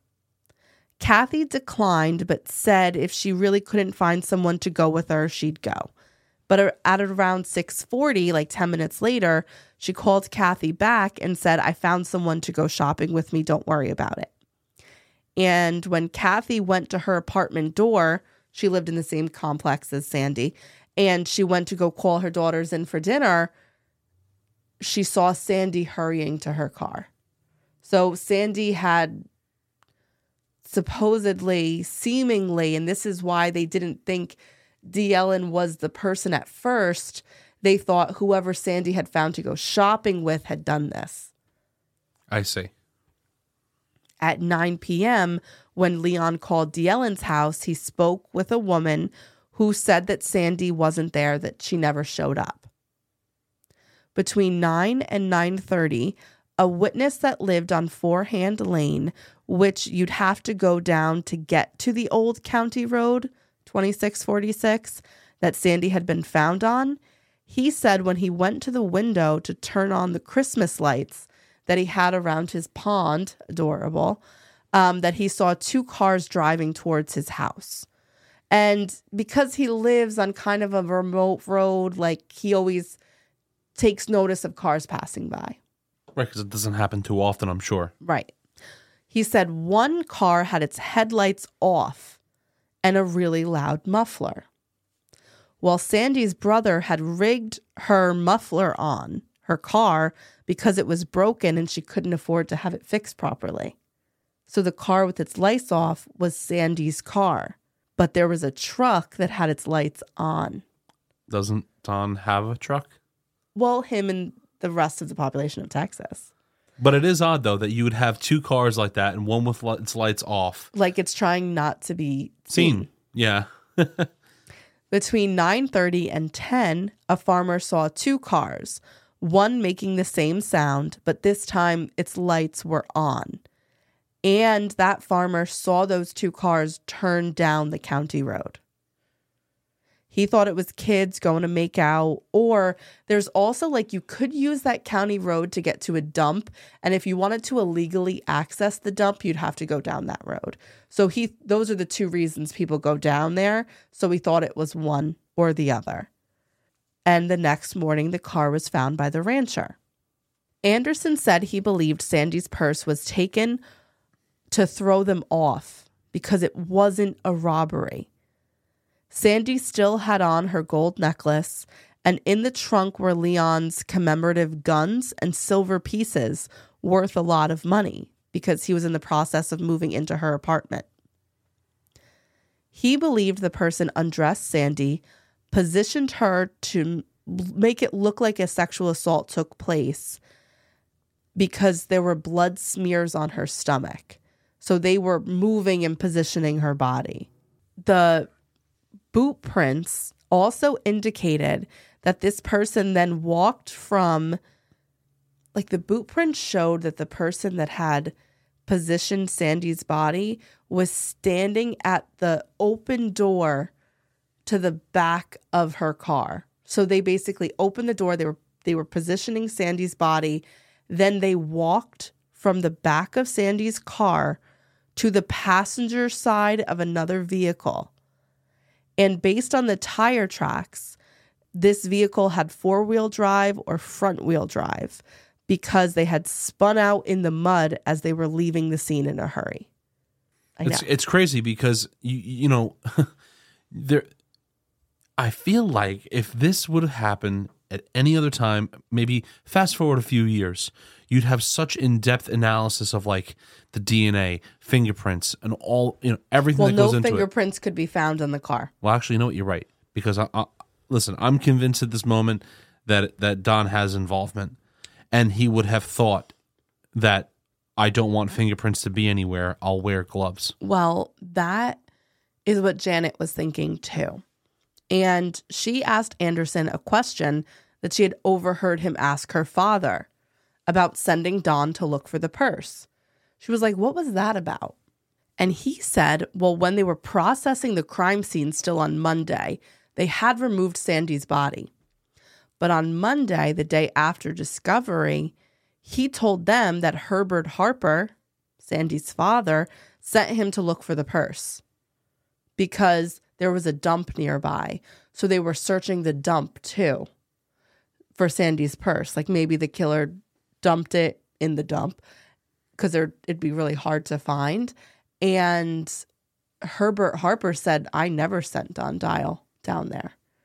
So that meant he was staking out what the police were finding. Right. It's almost like when we talk about revisiting the crime scene. Yes. Yep. Yes. It was just this like major connection that made Sandy's family really feel like it wasn't Loretta and it had to do with DeEllen and Don. Ranger Anderson had also received a major break in the case that would finally bring resolution to Sandy's family just days after he goes back to the crime scene with Janet. Are you ready for this? Yeah, I'm ready. MetLife Insurance called Ranger Anderson and told him that the $100,000 policy that was left to DeEllen, well, they didn't want to pay it out. And they were notifying law enforcement because they believed the policy had been fraudulently obtained. And they were filing a lawsuit against DeEllen Bella. I knew it. I had a feeling that that's exactly what was going on with that. And the suit, it wasn't just against DeEllen. It was also against Lynn Dial because the policy, the second beneficiaries were her two daughters, and he's the legal guardian of the two daughters. So like they're saying this whole policy is fishy, so we have to sue everybody involved because we don't want the policy to go out. Yeah. We'll get into it. So MetLife was contending that the signatures on the documents may have been forged and that Sandy Dial may have had nothing to do with obtaining that policy. Because why would she take out the $75,000 policy knowing she had one for $100,000 already? Right. And she not only didn't know about the $100,000 policy. No, that's 100% right. And also think about it. If this is someone that like didn't have an enormous amount of money, why would you pay $17 and change and then another $18 on a policy for no reason? For no reason. And the reasoning from the friend doesn't make sense. It just doesn't. We have not seen so far a reason to think that the family and her didn't get along or felt or had opposite viewpoints on anything. Right. She was so close to her mother. They talked every day. Right. So that doesn't make any sense, which made it suspicious from the start. Mm-hmm. And also to lie about the amount. 10,000 is a lot different than 100,000. Yeah. That's an important zero. Yeah. Janet and her father went to go meet with an attorney who was representing MetLife, along with the detectives investigating Sandy's murder. Janet had called the meeting because she said that there were some things that she wanted to work through with the attorney to see if the story that DeEllen had given her matched up. DeEllen originally said that the policy had been taken out a long time ago. That had been a lie. The policy had been taken out on July 26, 1991, less than 5 months before Sandy's death. So are we talking about maybe this being planned out a bit? The attorney shared with them the application that they had on file. Sandy's address was listed as DeEllen's address. The home phone number also belonged to DeEllen. What? And the work number listed was Don Dial's number, however, it was off by 1 digit. On the policy, there was also a special note left. It stated that the purchaser only wanted this application and case to be handled by phone or mail. So no MetLife insurance agent ever met Sandy Dial.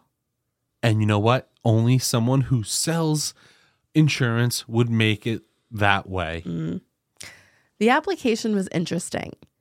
It seemed that at first it was applied for with the beneficiary being DeEllen, but it was denied because DeEllen had no insurable interest, meaning that there was no reason for Sandy to give her or leave her this money. She's not family or a business partner, so it's hard to leave life insurance to somebody who doesn't have this, what they call insurable interest. So it was advised that the policy be taken out, left to Sandy's children, and then later she could file to change the beneficiary. And that's what happened. So the policy was, there was an application for the policy and that it was to be left to Sandy's children. And then days later, paperwork was submitted to change the beneficiary to DeEllen. I've never said the word beneficiary so many times. I know. I feel like I'm going to start saying it wrong. Another interesting thing about the application was Sandy's birthplace was listed as Texas, but that wasn't true. The Harpers were originally from Wichita, Kansas. So the whole thing is fraudulent. Yeah, the and whole thing. The signature on the paper, it wasn't Sandy's. And luckily, Janet had saved all of her sister's stuff, and she had cards that she had received from DeEllen Bella, and the writing matched the application. Like it was just totally obvious, right? Because she wrote very like loopy and like script. Her script was very distinct. Gotcha. Ranger Anderson got a court order for all of the original documents that MetLife had regarding the policy. It turned out that Sandy's fingerprints were nowhere on the application, the change of beneficiary form, or the $18 check for the first monthly payment, or the consent form for the physical examination. But DeEllen's were. Her prints were on every document. And because her address was listed as the address of Sandy Dial, the paramedic that performed the physical exam for the life insurance policy examined DeEllen. Oh my God. So she got the examination done. Yes. And tried to pass it off as Sandy's. Yep. This was all the proof they needed. Don Dial didn't have an alibi for that night. He had said he was home alone. DeEllen had said she was with her children. But when the ranger spoke to her teenage children, they said if it was Friday night, we were definitely not home. They were like, screw you, Mom. Screw you, Mom. You're on your own. So let's talk a little bit more about Don and DeEllen. Don's first wife's parents and sister had been killed in a car accident. According to D Magazine, Don worked for law enforcement, but his career ended early, and the couple lived off of that policy for most of their marriage. He married again briefly, but that marriage was cut short because he met and began having a relationship with DeEllen. DeEllen had 2 children with her first husband, to whom she was married to for 16 years. She then married a man named James Fuller, who owned a drywall business. It was true that she did have an affair with a wealthy Dallas businessman who would never give his name, but denied giving her any money, but said she definitely liked to live a very expensive lifestyle. He did tell law enforcement that he broke things off with her when he believed that she was trying to have his wife find out that they were having an affair. Shortly thereafter, she began her affair with Don Dial. When Fuller found out about this affair, he filed for divorce. And because he had adopted DeEllen's 2 children, he received custody of them. That's crazy. Yeah. But before their divorce, Fuller and DeEllen had filed for bankruptcy. She was a woman who liked very nice things, but didn't have the money to afford it. But in addition to there being a federal lien against Fuller and DeEllen for $10,504, she was also behind in mortgage payments, a year's worth of mortgage payments. So she needed money, big time. It was also discovered that DeEllen Bella and Don Dial were no strangers to insurance fraud. In October of 1990, DeEllen filed a claim with her homeowner's insurance company that stated a man had fallen off her roof and was injured. The claim was for the company to pay for the losses and medical bills of the man, both of which totaled $315,000. The man's name was Don Dial. And what the company did not know was that the couple was actually living together. In the end, they received $29,000. These two are just trying to scam as much as possible. Yeah. And it's actually really sad now that we know what we know. Oh, John, this story is not even close to over. Oh, God. So these were all huge leads, but unfortunately, Anderson had been the only person assigned to the case, and he had other work as well, so this wasn't that easy for him. He was going to canvass the neighborhood in which DeEllen had lived to see if the neighbors knew anything, but growing impatient, Janet decided to do it with a journalist from D Magazine, the one who wrote an extensive story on Janet and the case in 1993. And that journalist's name was Glenna Whitley. She and Whitley split the neighborhood, but Janet would get the first piece of information, and it was big. She had the flyers about her sister that had the information surrounding her death, the reward from Crime Stoppers, in the car, and she was going door to door with it. DeEllen had since moved from the neighborhood.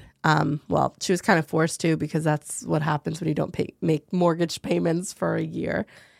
But when Janet went to one woman's door who lived extremely close to her former home, the woman looked confused. "That's not Sandy Dial," she said. Janet insisted that it was. She would know what her sister looked like. But the neighbor insisted that it wasn't. Sandy Dial has short blonde hair. And then the woman went on to describe DeEllen Bella. Don't tell me she was pretending to be Sandy the whole time. To the neighbors, in case the insurance people ever came around asking questions. Oh my God. Well, the woman didn't stop there. She's just letting it all out. And this is crazy because if only they canvassed the area, but the Texas Ranger was like, I didn't have the time. I mean, that's kind of crazy, isn't it? But he could have found this woman. She said, I know that car, Sandy's car that was on the flyer. She had seen it parked outside of DeEllen's house on the day Sandy went missing. So I know it sounds odd. How would this woman remember this like years later? Well, that's because she remembered, it was Friday the 13th, and she and her husband were leaving to go to Las Vegas the following day. She knew she left on the 14th of December, so she had seen this on the 13th. Because they were going away, she went to go get the mail to make sure, it didn't look like people had mail piled up, which is a clear indication that people aren't home. So she went down to her mailbox. When she did, she saw two people behind the Pontiac, which is Sandy's black Pontiac, parked in front of DeEllen's house. Well, she thought Sandy Dial's house. and these two individuals were rifling through the trunk. She said she couldn't remember who they were and she couldn't really see them because it was dark, but it struck her as odd. So when she went back inside, she peeked out her window again and she saw someone carrying a rolled up comforter, but carrying it like a big baby. This person just witnessed them carrying out a body. Yeah. And she said that it didn't even cross her mind that it was a person. She just remembered thinking, like, oh, they're going to have a hard time getting that in the trunk because of all the stuff in the trunk. But they put it in the back seat. You know why? Because your mind isn't going to the most radical thing possible. Well, mine would. Well, yes, yours would. But I'm saying... But this woman ready for Las Vegas, not thinking that. Well, I mean, typical people, most people wouldn't. I mean... And 1991 wasn't immersed in the true crime world, I feel like, as we are now. I think we're a little bit more seasoned, and I think we know what to look out for. But yeah, you're right. I mean... We're like season 12 Benson, We got some time under our belt. Some seasoning. But no, I mean, seriously, though. I mean, this person was probably just like, wow, that's odd. Not thinking...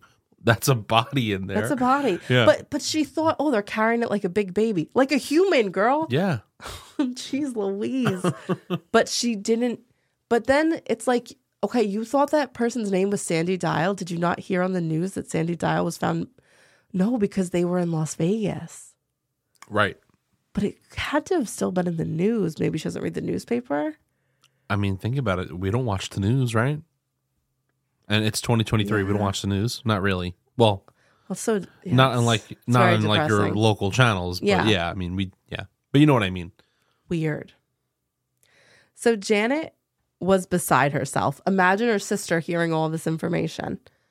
She found a witness that saw her sister's killers moving her body. Yes. She went straight to Ranger Anderson to tell him the news. So Anderson gets a search warrant for DL and Bella's former home. The problem was the new owners had completely renovated and painted the house. Oh, man. So no evidence could be found there. There were no fibers or hairs found in the car that connected Don or DL to the scene. But there was one thing. DL's 7.5 shoe would fit perfectly in the boot print. She was the same size as the boot print. Janet had worked so hard to collect this evidence and help the detective, really at the detriment of her own life. She was upset that her sister's case only got one ranger.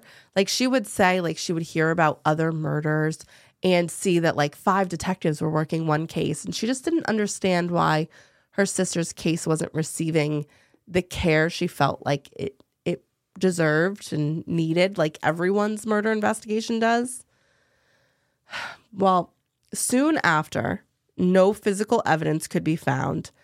Janet and her family received a letter from the district attorney. It stated that they didn't have enough evidence to move forward. What? Yeah. I mean, don't you find that a little odd, though? I do. I mean, because, okay. But there's no physical evidence. So they would have to convict both people on purely circumstantial evidence. Insurance fraud isn't murder. No, it's not. But it's motive to commit murder and plan one. Listen, my brain is not big enough to understand how the law sees certain things and what is justifiable and what's not, or whatever the case is. But this is what I'm going to say. We caught her in the act, pretending to be the person that died or that was murdered, and we have her committing fraud on that dead woman's behalf.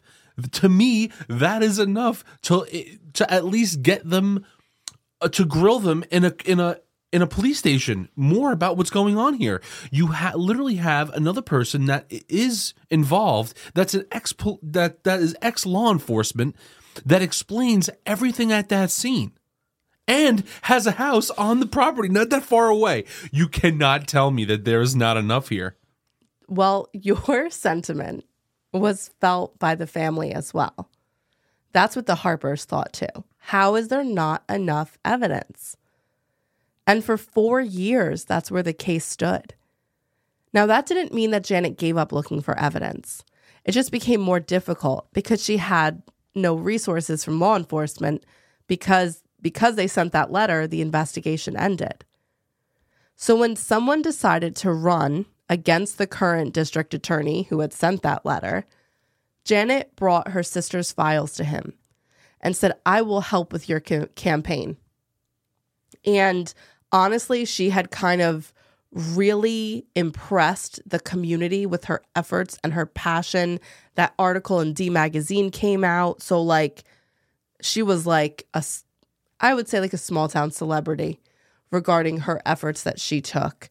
And she was saying, I'll support your campaign. Tell me what you'll do for my sister's case. Now, to his credit, this man tells Janet, I would never use your sister's case to get elected, but I can help you. You can, as a private citizen, take this case yourself to the grand jury and ask for a special prosecutor to be brought in for assistance. You have that right as a citizen. Really? Yes. I didn't even know that. It might be different. It might just be the state of Texas. They do have very intense individual rights within their state constitution. I think that goes back historically as Texas being its own country, and Texans really pride themselves in their individual states' rights. So that I don't know if that's the case for every state, but in Texas, yes.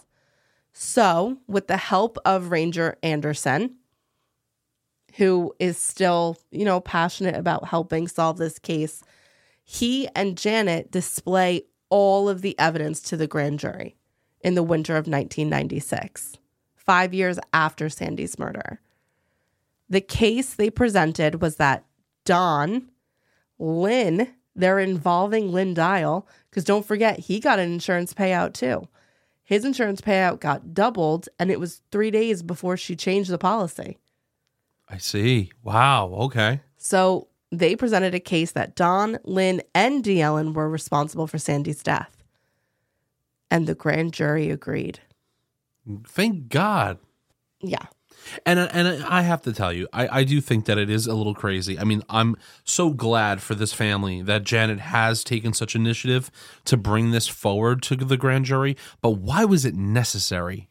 Well, that's the thing that's getting to me already, and the case isn't even over yet. But like I said, I give her so much credit. But why? Why did that even have to go down this way? It shouldn't have had to have been that difficult. Yeah. 100%. Just for a family to get closure, this should have been done through the proper outlets, the proper people in charge. It should have been able to be done. Well, but regardless, I'm still glad that it's being looked at that now. Well, the theory that was presented to the grand jury was that Lynn had taken the kids and Dee Ellen had invited Sandy over, the perfect storm, using a fight with Don as a ruse. As Sandy was sitting down talking with Dee Ellen in the kitchen after a few drinks, Don came behind her with his shotgun and fired into the back of her head. She was killed at Dee Ellen's house. The trajectory of the bullet would be explained by that. She died instantly. The couple wrapped her in a comforter. They were seen bringing her out to her own car. The witness testified to this. From there, they drove to the dirt road that Don knew about because he had lived in the area and knew how remote it was. He no longer lived in that house, but he had. Okay. He followed Dee Ellen as she drove the victim's car to the site, and he followed in his truck. Once at the site, Dee Ellen removed the comforter, removed Sandy's clothes, folded them, placed them in the front seat. She posed the body to make it look like a sexual assault happened. She removed the victim's tampon and left it on the floorboards, and then walked to Don's truck, and it peeled away. They left her there like that. And the motive was money. The final piece that was put together was when Janet had found out through other friends that Dee Ellen had told Sandy that she had to pay bills that Don didn't know about. So, because the unanswered question was, How did Sandy not know about this policy if a check was written from her bank account? Well, Janet found out. Sandy wanted to help D'Ellen, and D'Ellen wanted to keep bills from Dawn, and I say that in quotes because I don't think that was the case. So what happened was Sandy gave a whole bunch of checks to D'Ellen, and D'Ellen would give cash to Sandy. She'd deposit in her checking account, and then D'Ellen would pay bills using Sandy's checks. Do you see what I'm saying? Right. No, I do. So D'Ellen had a bunch of Sandy's checks. And that's how she was able to just write out an $18 check. Right, yeah. for the life insurance. Mm-hmm. And of course, don't forget, they did feel like they had physical evidence because the fingerprints on the bogus life insurance application all belonged to D'Ellen. Every single piece of paper, including the refilings to change the beneficiaries. So on April 26, 1996, after all of that was presented, Lynn, Dawn, and D'Ellen were indicted. After this, D'Ellen invited a reporter into her home to get her side of the story out. She was ridiculous. Like, Janet's just a jealous sister. She said Sandy was promiscuous. It was just disgusting. Disgusting. And she said that even though Lynn and Dawn didn't like Sandy, they never would have killed her. And she claimed that Sandy knew all about the life insurance policy. In the end, Lynn Dial's case was dismissed because it was completely circumstantial and it couldn't be proven that he knew that Sandy was changing the beneficiary policy at work that following Monday. Like, her mother knew because she told the mother, but the mother never told Lynn. Right, and how I was actually thinking that too. Like, how messed up would it be, like, to be brought in to be involved in that scheme, right, just because of the coincidence of this all. Right, and imagine that, not knowing anything. And you're like, what are you talking about? Like, yeah, you know. Well, so Lynn's case was dismissed. He was given custody of the girls, and the insurance policy was paid out to him. In April of 1997, Dawn Dial was found guilty of conspiracy to commit murder and was sentenced to 80 years in prison. Good. D'Ellen faced a trial in February of 1998. She was found guilty of the same crime and was sentenced to 50 years in prison. When Dawn Dial was up for parole in 2012, for the first time, an article appeared in the Dallas Morning News that gave the public some very sad insight to how the aftershocks of murder can splinter a family in mourning. It was revealed that Sandy's daughters, of whom Lynn Dial, their father, had custody, had lost contact with their mother's side of the family after the indictment of Dawn and Lynn Dial. Sandy's daughters claimed in the 2012 article that their aunt was insistent that their father and uncle had something to do with their mother's murder, but they did not believe that they'd been involved. Wow. Over the years, especially after the sentencing of Dawn Dial to 80 years for Sandy's murder, the two girls, now women, lost complete contact with their grandparents and aunt on their mother's side. The women, Miranda and Brianna, they advocated for the release of their uncle, who they do not believe is involved in the murder of their mother. And they thought that their aunt, Janet, it was a little fanatical about and obsessive about thinking that it was Lynn and Dawn who were involved. That's really sad. It's sad. Like, the way that it was explained was that the two girls said that they would want, like, as they became teenagers, they would ask the Harpers, meaning like their mother's side of the family, like, can we change the weekend? We have something to do. And that the Harpers were like, no, we have you this weekend. And that made them upset a little bit. So they kind of grew resentful. They also were resentful over the fact that they thought that their uncle had nothing to do with it, but their mother's side of the family did. And I'm sure they were hearing it from both sides. And they became the pawns in the middle, which is tremendously sad. And so in 2012, they advocated for their uncle's release. They haven't done so since, or I couldn't find anything that they had. But Janet Hawley in 2012 still believed that Don Dial was completely involved in the murder of her sister. And she wrote a letter to the parole board explaining why she believed Don Dial was still a danger to society. Well, Don Dial was denied parole in 2012, and in 2017, and again in 2022. Dial's next parole hearing will be for November of 2027. Now let's get into D'Ellen Bella, because her story is not over. Now, I don't think you're ready for this. And quite honestly, this could be an entire another episode. Okay. I am now going to present to you the case of Harold Henry. Now, the cases of both Sandy Dial and Harold Henry have been painstakingly reported by Glenna Whitley for D Magazine. Remember, she's the one who helped Janet canvass the neighborhood that found that witness. Sandy's story in 1993, and then Whitley wrote Harold's story in 2019. The reason she had more research to do was because it seemed D'Ellen Bella had been close to another person who had seemingly been murdered. Since her sentencing, D'Ellen has stuck with the story that she had nothing to do with the murder of her friend. While in prison, she must have gotten lonely at some point because she put out an ad in search of a pen pal in 1998 on a website called Paper Dolls. The person who answered her request was a wealthy retired rancher in South Dakota. As the two began exchanging letters, Harold Henry, as many before him had become enamored with D'Ellen's charm. She was kind to him, flattered him, showed him humor in their correspondence, and he fell for her. The two began a relationship, albeit a complicated one. It was a relationship nonetheless. And don't forget, according to D'Ellen, she was completely innocent. Harold had been very frugal his whole life and had a lot of money considering he never spent it and was a single man.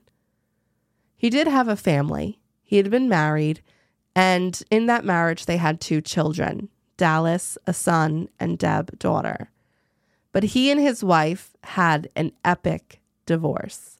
His daughter Deb referred to it as the War of the Roses. When Harold Henry met D'Ellen, who was 47 at the time, he was in his early 60s. He showed a picture of his new girlfriend to his daughter-in-law once and told her Dee, as he called her, could do anything. She could knit, crochet. She was learning Braille because she loved to help people and because she would make a career of it once she left prison. And she could almost be a lawyer because she had such an extensive knowledge of the law, especially insurance law. I wonder why. In 2000, shortly after meeting D'Ellen for the first time, he hired a new attorney that took on her case. After 3 years, 2 appeals, and a lot of legal bills, all the legal remedies for D'Ellen's case had been exhausted. She didn't win either appeal. She'd have to wait for parole, if she ever got it. Knowing that she would be in prison for a long time and wanting to see her more, Harold made the choice to move to Gatesville, Texas, from South Dakota, so he could be closer to D'Ellen. He put $200 a month in her commissary, deposited money into a savings account for her, and according to the article, most likely paid for the publication of her book, Tea Please, in which she wrote poetry, made drawings, and put recipes. While in Gatesville, he connected with another man by the name of Charles. Now, Charles was in the same boat as Harold, but he had married his prison girlfriend. Charles's wife was a woman who was serving time for shooting her 5th husband several times with a single-shot shotgun. Okay. All right. Well, Harold made just as bold of a choice as Charles did, because he eventually ended up changing his will and making Ellen the sole heir to his estate.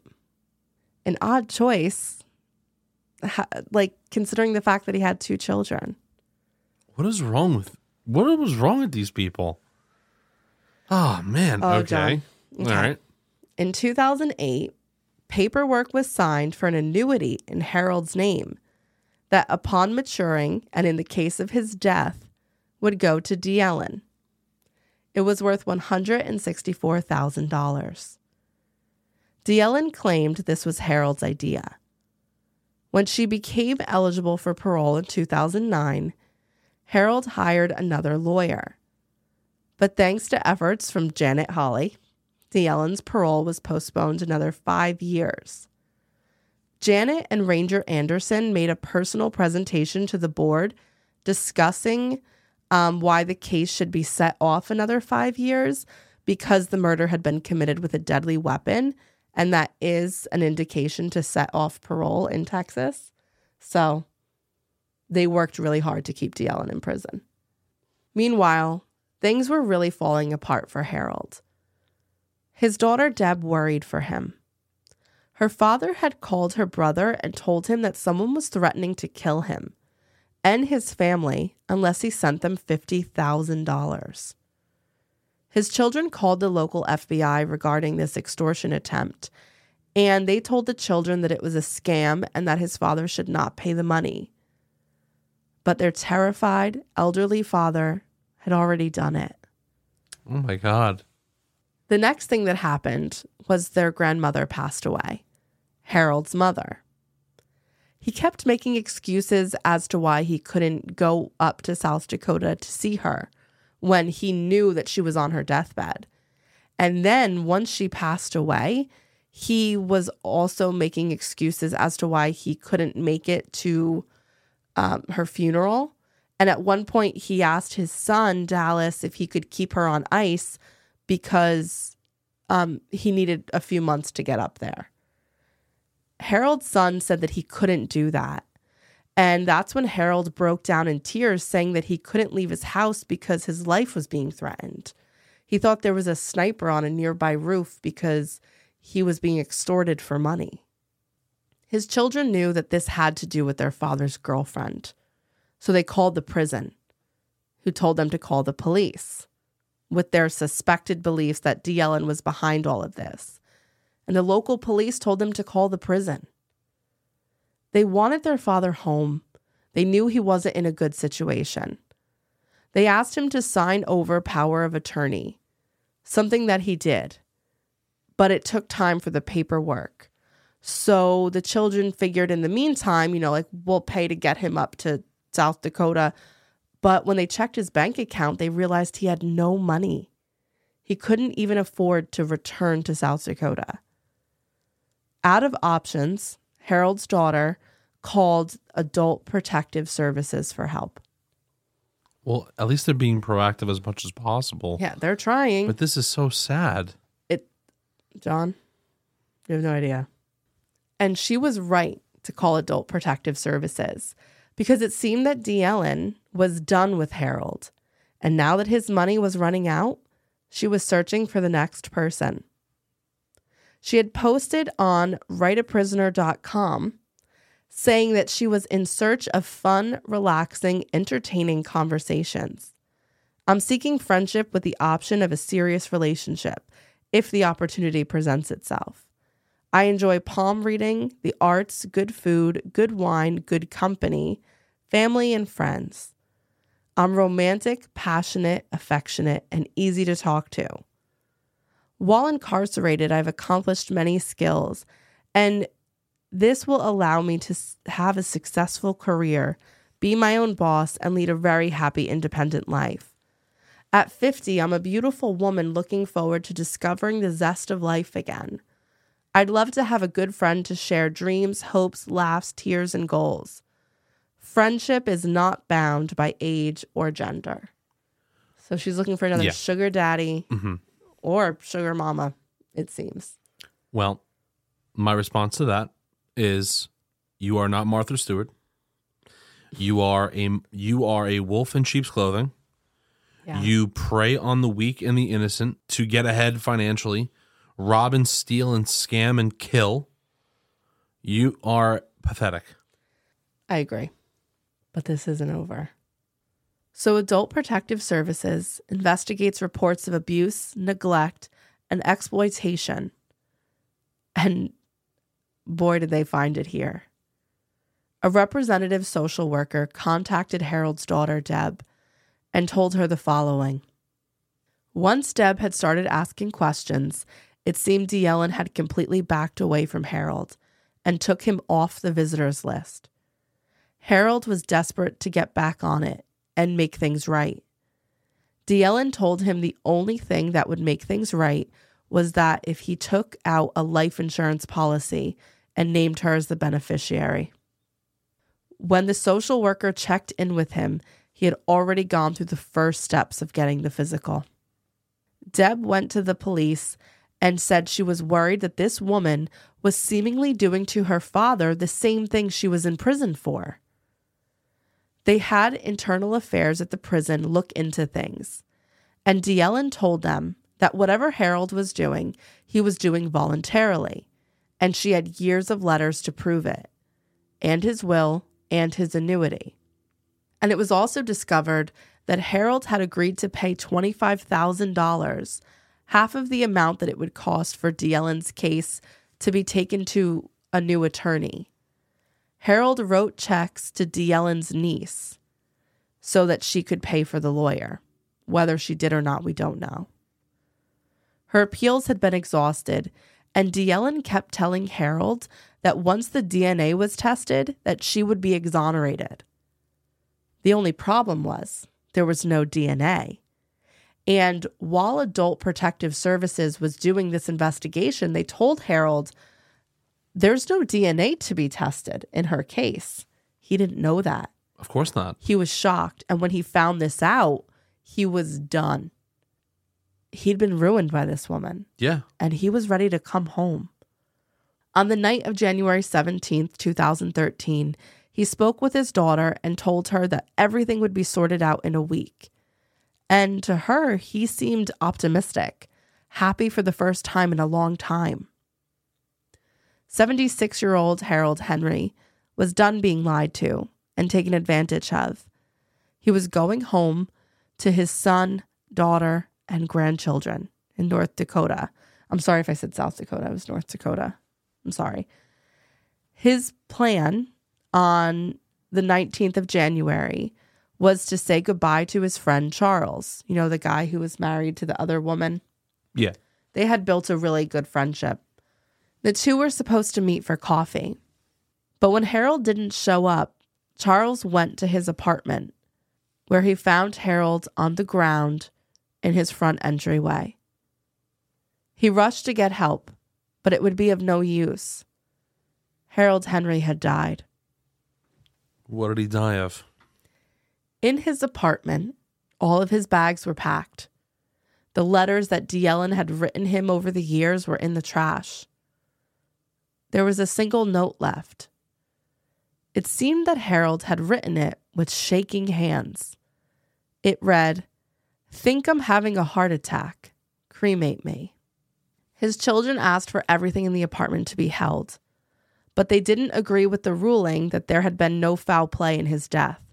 He never smoked or drank, and it was his mind they'd been worried about, not his body.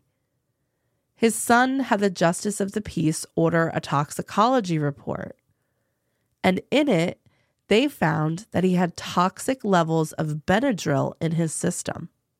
It's very odd. Okay. Because of the findings, an autopsy was ordered. The results showed that Harold had suffered from a neck injury, and his stomach contents contained 355 milligrams of the active ingredient in Benadryl. Based on those numbers, he had to have taken over a dozen tablets. And the medical examiner believed all of those tablets mixed in with his high blood pressure medication created a fatal result. His death would be ruled accidental, but he was planning to leave. It couldn't have been a suicide because he was leaving, and he wouldn't have taken all of those pills if he even needed it for allergies. It was odd, but there was something even more odd about this.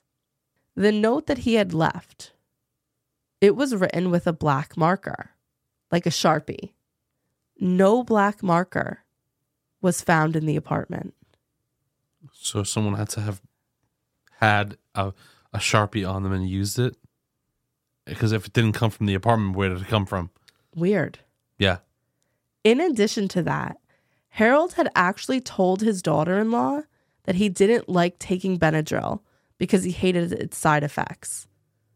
And there was no Benadryl packaging found in his apartment.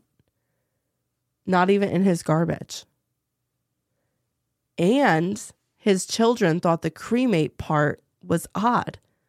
All of their family members had been buried in the same location. To get rid of evidence, the body evidence. And if D'Ellen had him murdered, the cremation would make getting all of her payouts easier and stop long-term investigations. Wow. Oh my God, this poor guy. Yeah. After hearing all of these concerns and understanding the unanswered questions were very real and very troublesome, a questionable death investigation was opened. Okay, that's good. The investigation revealed that Harold had fallen victim not just to D'Ellen's scams, but more. From November of 2010 to July of 2013, and this is so sad, this is like something that needs to be investigated and prosecuted to the full extent of the law. So in that 3-year scan, 3-year time frame, 2.5 years, he wired over $200,000 to Jamaica and to more money scammers in Florida, Colorado, and Hawaii. They were scamming him. Like, they were saying, oh, you won the lottery, but you just have to give us this amount of money so we can send the car over. Yeah. And because he fell victim once, they kept getting him. Oh my God. When more money was asked for and he began refusing, he was threatened by these people. Those were the threats he was receiving. Okay. And he believed they were true. They said they would murder his kids. He was truly convinced that there was a sniper on the roof of the building next to his apartment. Very immersed in the relationship between Harold and D'Ellen was D'Ellen's daughter, Michelle, who did visit her mother in prison the day Harold died. Like, it's so complicated, and I really urge you guys, if you're interested in knowing more about it, to read the D Magazine article that was written. But Michelle had a close relationship with Harold, and I don't know her involvement level or what it was or whatever, but Michelle visited her mother on the day that Harold died. Charles also visited his wife, who, and get this, Harold's good friend Charles, who was the 6th husband of the woman that killed her other husband with the shotgun. That woman was good friends with D'Ellen in prison. And when that woman killed her husband with a shotgun, when she went to the hospital, she was admitted to the hospital because she told paramedics that she ingested barbiturates and Benadryl. Wow, there's a lot going on here. I know. And when Charles would go to the prison to visit his wife, he would stay with Harold. So the question is, did Charles stay with Harold that night? Like, was Harold not alone? And then, yeah, did someone go out of their way to try to drug him with Benadryl? And don't forget, the note that's written is written in very shaky handwriting. He might have been having a heart attack when he wrote it, and that would explain the shaky handwriting. or it would explain someone trying to hide their handwriting. That's correct. Also, the message is a little odd too, because I'm going to tell you right now, if I was having a heart attack, I would not be writing cremate me. I would say I love you or something. Something else. And most likely if you're having a heart attack, you're not even going to try to do that. Let's be real. Yeah. I mean, I don't even want to think about it, but I don't think I'd be writing a letter Yeah. or a note, whatever. Well, after seeing Harold's body, Charles went to the prison to visit his wife and D'Ellen and Michelle, because Michelle was there visiting her mother too. And he told them how Harold died. When the investigator spoke to D'Ellen, she denied having a serious relationship with Harold at all, and basically said that whatever he did was on his own accord. She said he was delusional and that she would never be with him. Everything she said was contradicted by all of the letters that she sent him and he sent to her. In them, she confessed her love for him, asked him for money, demanded to know what money he had, and discussed a future with him. Acting as her mother's power of attorney, Michelle tried to collect on Harold's estate. You got to be kidding me, right? Because everything was left to her in his will. Oh my God. But luckily, there was nothing left because the other scammers got there first, even the annuity. So I wish that money would have went to his children, but I'm glad it didn't go to them. That is true, I guess. I just feel so bad for these people. I know. But there was no marker at the scene and no Benadryl wrappings, but he died of a Benadryl overdose? Come on. Someone could easily have crushed them up and put them in something to eat or drink. His drink. Yeah. And if Charles was staying there the night before, or she'd hired someone to do this, we don't know. Like, could a friend who had been released from prison said, "Oh, D'Ellen wanted me to visit you."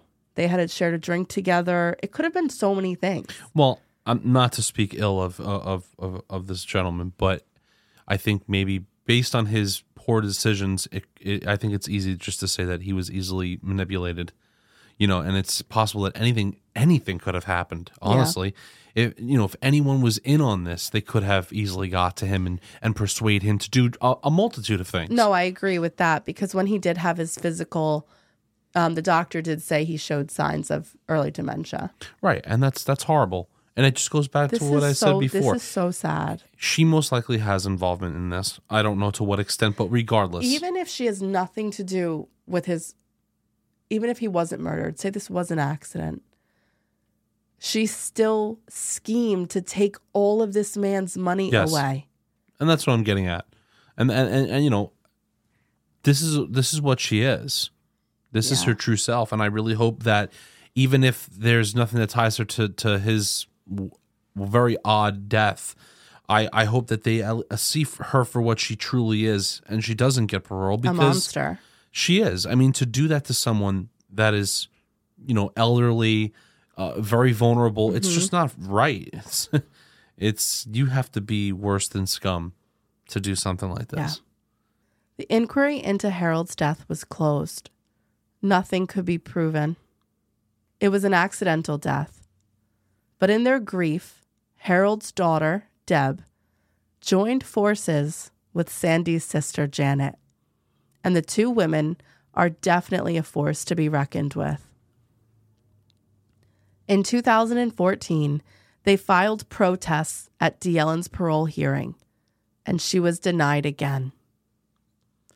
According to D Magazine, Deb would later learn that Charles had lied to investigators. He told them he only knew Harold for a few months, but that was not the case. He knew him for years and would often stay at Harold's apartment when he visited his wife in prison. Deb wanted to know if Charles had been at her father's apartment the night of his death. He had been visiting his wife, after all, that very next day. The shaky writing could indicate that someone was covering up their handwriting. But unfortunately, Deb will never get her answers, because Charles passed away in 2017, leaving his entire estate to his wife in prison. Another thing missed in the investigation was that Harold's phone had been used after his death once to access his voicemail. So what did that person delete? Wait, they're going to call this accidental, and then that is what's... Well, that came out after. They never looked into that. The daughter, Deb, found that out after she requested the phone records. So why aren't they going out of their way to revoke the accidental part of his death and at least making it undetermined? Well, John, there's so many cases like this where it's just not being touched again because they're overwhelmed with other cases. It's sad. It's really sad. Like, this entire case, the whole thing, from top to bottom. Devastating. It's devastating. And it makes me very angry. Yeah, it makes me extremely angry because to take advantage of someone is just people horrible. like this exist in the world. Yeah. D'Ellen Bella was last denied parole just a few weeks ago on December 27th, 2023.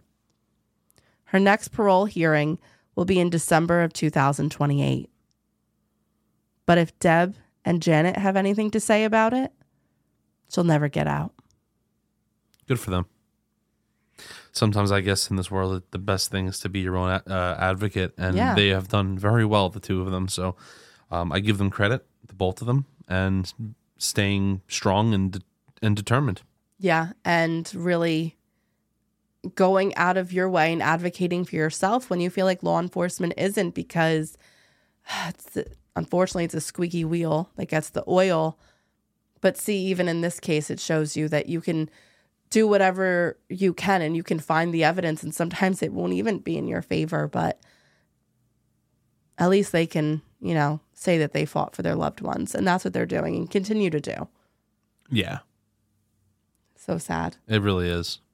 Isn't that it's two cases in one? It is. And there is involvement from her in both of these cases. Correct. From prison. From prison. Yeah. Oof. Unbelievable. So I figured we'd ring in the new year with a crazy case. That is crazy. Yeah. Okay, before we go, what we want to do is we want to say thank you to our new supporters on Patreon.